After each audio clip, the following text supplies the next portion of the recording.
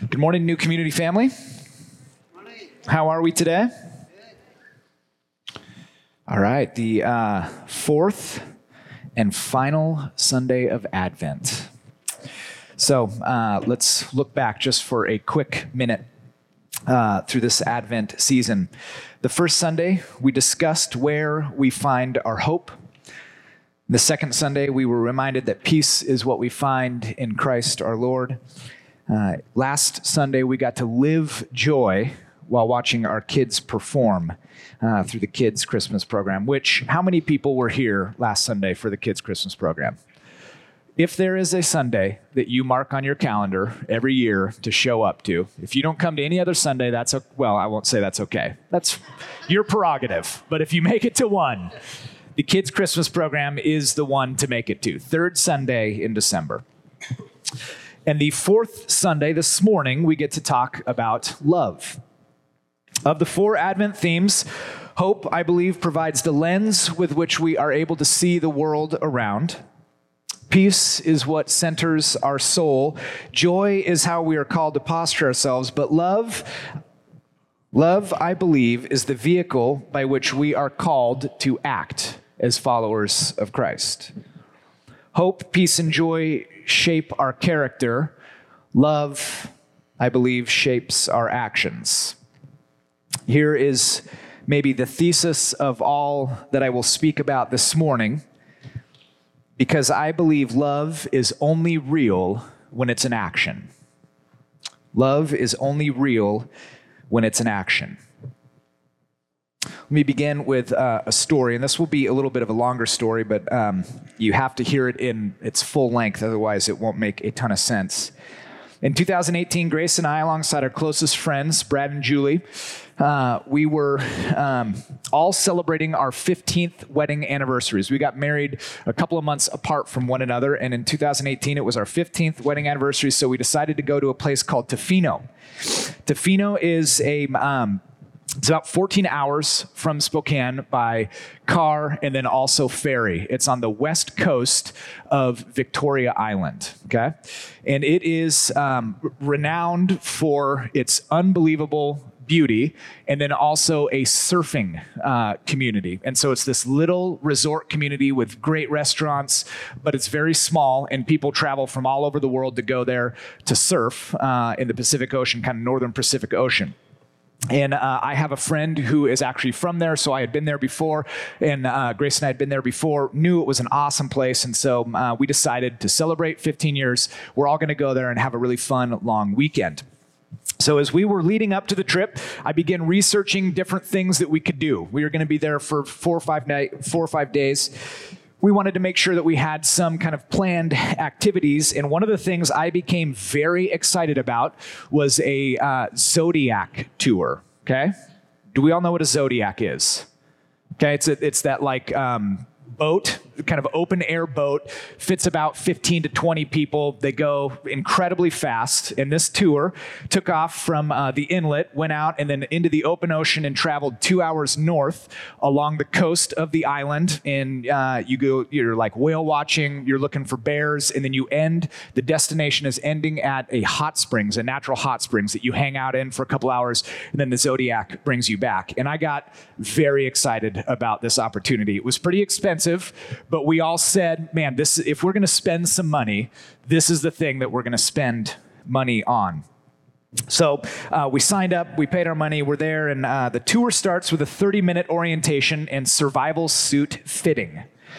So you put this huge red survival suit on so that if you go overboard, you are warm while you drowned, okay? That's essentially what is going on. And so it's 30 minutes, and they're kind of showing like this little video, and we're all getting fitted into these stupid-looking suits, and they're telling us, what to be prepared for. And I kind of notice, as this orientation is unfolding, that Grace has become a little bit quiet. A little bit distant, a little bit quiet, kind of like in her own space, but I didn't think too much about it, frankly, because I was so excited about the Zodiac tour. I didn't have much capacity to think about anything other than myself in this moment. And so there's 12 of us on this boat, okay? But maybe even more, maybe like 18, somewhere in there. But Brad, Grace, Julie, and myself are the only American citizens. So again, Tofino it's like an international city. City is a strong word. It's an international little destination and for all these people that come in. And so I think legitimately, we're the only American citizens on this boat. And I gracefully say, we're sitting in the front. I don't care who else is on the boat. I'm making my way up to the front. And so there's 2 seats in the front, and Brad and I sit in those seats. And then there's like 3 or 4 seats behind us. And Grace says, I'll sit behind you. That's fine. I'll sit behind you. And so she takes the seat behind me. And Julie's sitting right next to her. And to say I was excited is an understatement, okay? And so we start, the boat kind of leaves the dock, and I look back like in this, I just want to share this magical moment with Grace, that we are about to go on this awesome tour, and we're going very slowly through the inlet. And I look back at Grace and I say, aren't you excited? And she looks at me and she says, I should have had a drink. And that should have been another indication to me that something was not okay in this moment. So we're making our way through the inlet, and we round the corner, and you come out of the inlet, and your boat is like looking out into a never-ending ocean. There is nothing in front of us other than miles and miles and miles and miles of ocean. And at this point, our driver, we called him Captain, but he was like a 16-year-old kid for a summer job, opens the throttle on this boat. And there are 2 250 horsepower motors in the back of this thing. And he opens it at 40 miles an hour going, and we are like bouncing and bobbing and weaving through the ocean, and spray is coming up and hitting Brad and I in our faces. And I am like giggling like a little kid. So excited. Having the time of our lives for about 45 seconds. And I start to hear behind me a voice say, I'm not okay. I'm not okay. I'm not okay. I don't like this. I'm not okay. And I turn around, and all of the color is out of Grace's face. And there is a look of absolute terror in her eyes. At this point, the elation I was feeling quickly is eclipsed by the reality of this unfolding situation. And so there's like this few minutes of trying to figure out what in the world is going on right now. And finally, I kind of stand up gingerly and wave to the captain, or the driver at this point. And, he's like in this, it looks like a telephone booth that he's standing in the middle of the boat. And so he stops, and I say, hey, this is not going well. We need to move right now. We can't be in the front. That was kind of like, okay, if we can move to the back, maybe she's not seeing this open ocean in front of her. It's not as terrifying. Won't feel like you're going as fast. And so we have to, situate, and we're like, some people are walking on this side of the boat and other people are walking on this side so the boat doesn't capsize. And we finally get to the back, and we're sitting and we're looking out of the side of the boat, and it's Grace and I, and then this really lovely French woman that's kind of on the end. We're like, okay, now we're settled in, we can go. And so the driver again, just pushes down on the throttle, and we are rocking and rolling on this thing. And within about another minute or two, Grace has completely unzipped her survival suit because she feels claustrophobic, and it's like, splayed out around her waist. And she is leaning over into the French lady's lap at this point. Her head is in the lap of this lady. And I begin to do the math in my own mind of how much more time do we have on this boat. At my calculation, 90 minutes left. And then I'm beginning to calculate, how much does a Royal Canadian Helicopter Rescue cost when I'm paying with American dollars? Like, what does that look like? And I think it's in our best interest, at this point, to begin thinking through some of these things. And so it's not going well. And I lean over, and we're sitting like right next to the motors. And while Grace's head is in this woman's lap, and I'm trying to figure out, okay, as a husband, what do I do in this moment? I lean over, and as discreetly as possible,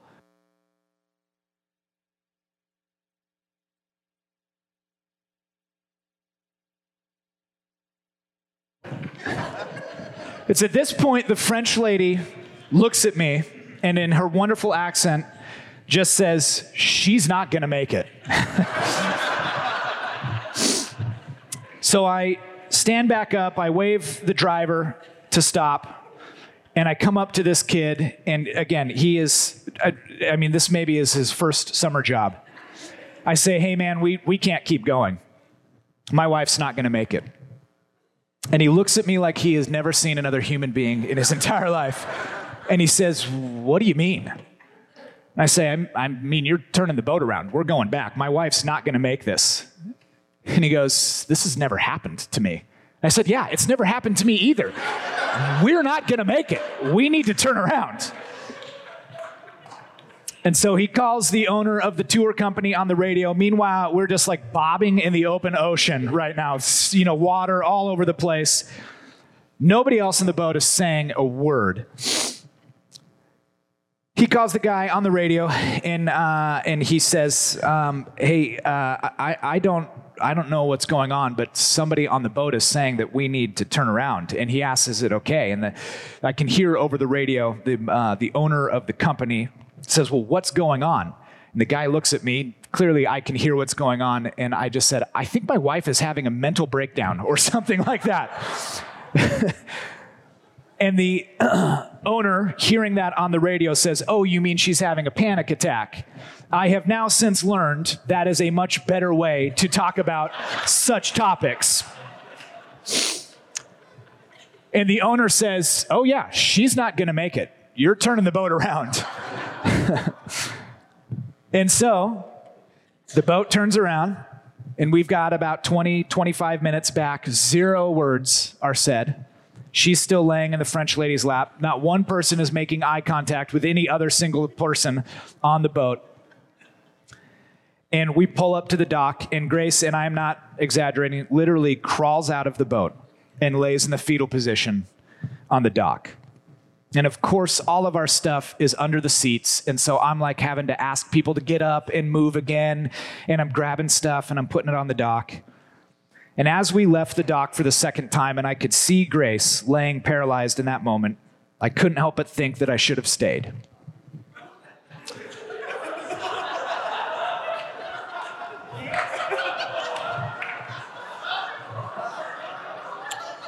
Guys, just listen. Just come on. Come on. Also, how sad I was that I wasn't going to be sharing the experience with her, but that I was confident she knew that I loved her because I had said it earlier that morning. I am joking. Of course I stayed with my wife. Come on. You guys are ridiculous. She crawled out of the boat. I got all of her stuff out. I got out of the boat, and we sat on the dock for the next 15 minutes in silence. The boat tour left. We worked our way back to the VRBO we were staying in, made sure she had everything that she needed. She slept for the next couple of hours, absolutely exhausted in this moment. There was only one place that I truly wanted to be, and that was where my wife was in that moment. And it wasn't because I needed her. Honestly, she didn't have much capacity to give me anything in that time. And to be really honest, it wasn't even my preference, right? My preference was the hot springs. That's what I was super excited for. And it wasn't even because she guilted me to stay. In fact, the only thing that she said to me as the boat was going back to the dock was, "If you want to go, I will be okay. You can go. I will be okay." If I had stayed on the boat like you guys all thought I did, you could infer that Zodiac tours were the most important thing to me, the thing I loved the most, because that's what would have been the evidence from my actions. But my love for Grace was what drove my action to get off the boat. My love would only have been real if it's paired with action. In that moment, just saying I love you and then leaving doesn't actually show her that I love her. And in the grand scheme of things, giving up a Zodiac tour is not a very big deal. It's actually incredibly minor. But I can attest, and I do think that love makes you do crazy things. Love makes you do crazy things, and Christmas is one of the craziest things of all. Often not seen as such, but John 3:16, I believe, is an incredibly succinct verse about Christmas. And it says this: "For God so loved the world that he gave his only Son." Because so many of our actions that we experience in our lives are driven by guilt, or they're tied to expectations, or they're motivated by our own selfishness, I think it's easy to overlook the driving force of love in the Christmas story. We've talked about this a number of times from up front, but the Christmas story has become this very quaint, kind of nostalgic picture of how God came to us.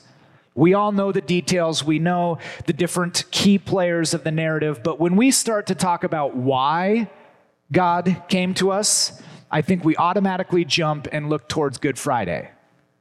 We look towards the cross. We speak of God as a rescuer. We speak of ourselves as derelict agents needing the divine lifeboat, and that his love is finally seen on the cross. It's as if we believe the eternal God, after 30 incarnate years of life, had reached the end of his rope, that he had exhausted all other options and now had to resort to plan B, showing us his love on the cross. The incarnational reality of Christmas is not the beginning of some divine experiment sent to show us how much God loves us. Christmas is the action of God's love becoming manifest to humanity. Because God so loves us, he gave his only Son. God's love for us does not change between the first Christmas and the first Good Friday. For God so loved the world, he gave his only Son. God didn't don our flesh only then to realize that he needed to endure the cross, because for God so loved the world, he gave his only Son. God didn't leave eternity and frantically step into our story to fix a problem that had gotten beyond his control. For God so loved the world, he gave his one and only Son. Dale Bruner says, God the Father did not just emotionally love the world, but do nothing about it. No, he gave. He gave so deeply and so personally that he sent to us his one and only Son. We humans cannot fathom the extent of this absolutely unique and divine giving. But we do believe it happened in history, and that it's the world's most profound event and reality ever. The Christmas story answers why God came. Christmas isn't just the means to an end, but an end in of itself. God came because God wanted to be with us. God came because God loves us. And love is only real when it's paired with action. And in this way, Christmas is the action of God's extravagant love. Lewis speaks of the incarnation as the grand miracle. He says, because every other miracle prepares for this, or exhibits this, or results from this. The incarnation, I believe, is God's love gone crazy. The miracle is that it can no longer be contained in heaven, and that it had to become real for us on earth. Brennan Manning says, is there anyone in our midst who pretends to understand the awesome love in the heart of the Abba of Jesus that inspired, motivated, and brought about Christmas? God entered into our world not with the crushing impact of glory, but in the way of weakness, vulnerability, and need. On a wintry night, in an obscure cave, the infant Jesus was a humble, naked, helpless God who allowed us to get close. For God so loved the world, he gave his only Son. The Greek text speaks of world using the word cosmos here. So God so loved the cosmos, meaning everything, everyone, you, me, them, us, the entirety of his creation, all things seen and yet to be seen. God's love is unrestrained, and there is nothing that can escape its reaches.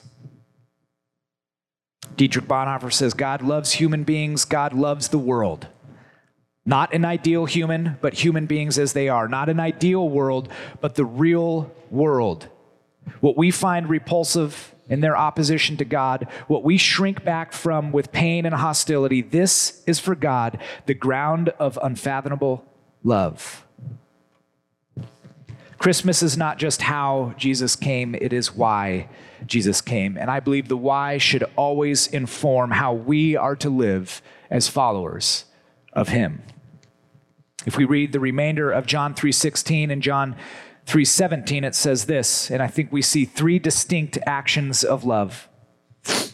For God so loved the world that he gave his only Son, that whoever believes in him should not perish but have eternal life. For God did not send his Son into the world to condemn the world, but in order that the world might be saved through him. The first thing that love always does is love always chooses. It's God's love that leads him to choose to send his Son. God specifically made this choice for us. I mean, certainly there could have been a different way. If we believe God to be in perfect triune relationship, then he doesn't really need us, right? There's really no benefit for him from an eternal God becoming temporal. And in his infinite wisdom, couldn't he have figured out a different approach? But love always chooses what's best for the other. C.S. Lewis says this, love is not affectionate feeling, but a steady wish for the loved person's ultimate good as far as it can be obtained. Do not waste time bothering whether you love your neighbor. Act as if you did. And as soon as we do this, we find one of the greatest secrets. I've used this quote before. I will likely use it again because it is my favorite C.S. Lewis quote. What he identifies as one of the actionable truths of love is that it always chooses the other. Love is not love if it's based on a feeling or if it's contingent upon affection or romance. Love at the center is choosing the other before yourself. God chose to send his Son for us. In this way, love is a discipline that should be practiced often.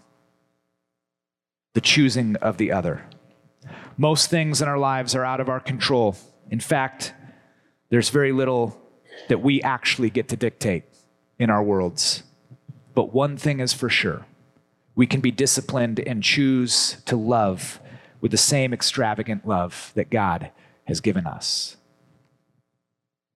The second thing, love is a commitment. Love commits. The rest of verse 16 says that whoever believes in him should not perish but have eternal life. This is a promise. It's a divine commitment extended to us in God's coming. Love is always inexorably linked to commitment. Love is something that lasts, something that can be counted on, something that endures, something that once is extended does not change. We see this throughout Scripture and most clearly in the person of Jesus Christ. And God has committed to us, our loving God has committed to us a different way of life if we choose. In a world of planned obsolescence and a culture that values personal freedom above all else, we commit to all sorts of things in all sorts of different ways. I can remember when I was 7, maybe 8, somewhere in there, begging my mom to let me start karate. My hero, like most 38-year-old males, was Daniel Caruso, or Ralph Macchio from the hit movie The Karate Kid. I wanted to be just like him. He was the coolest person. And so after a conversation about what does following through look like, what does commitment to a new thing look like, my mom reluctantly signed me up for karate lessons. I showed up on that first evening, and we were a few minutes late, unfortunately. I don't know how it happened. The Longmire family is typically pretty punctual, but we showed up late. And before I even got my gi or belt, I was in the corner doing knuckle push-ups. Now, as a 7-year-old, if you've never done a regular push-up, it is absolutely impossible to start with knuckle push-ups. My experience of karate, needless to say, did not go all that well. And the only thing that I truly committed to in that moment was never going back to karate. We make all sorts of commitments. We commit to all sorts of things. But our commitment to love is what can make us as a people different. So let us be a people whose love is one that commits deeply, whose love does not change, whose love does not back down, does not waver in the face of pain or hurt or fear. Let us be a people whose love endures all. The last thing that love does is love sacrifices. Verse 17 says, Jesus was not sent to condemn, but to save.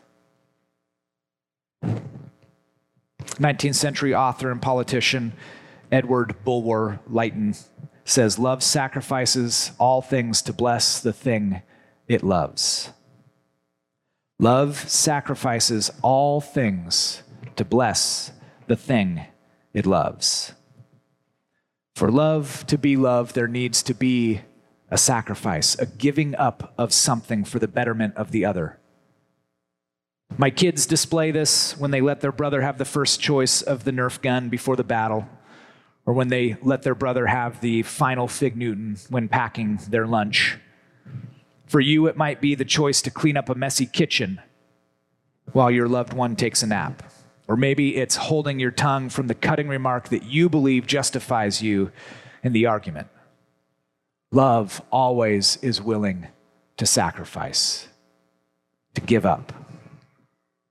For God, the incarnation is the action of sacrificial love, to willingly take on human flesh, to step out of eternity and walk alongside the temporal, to the openness to experience hurt and pain and tiredness and fear and vulnerability and betrayal.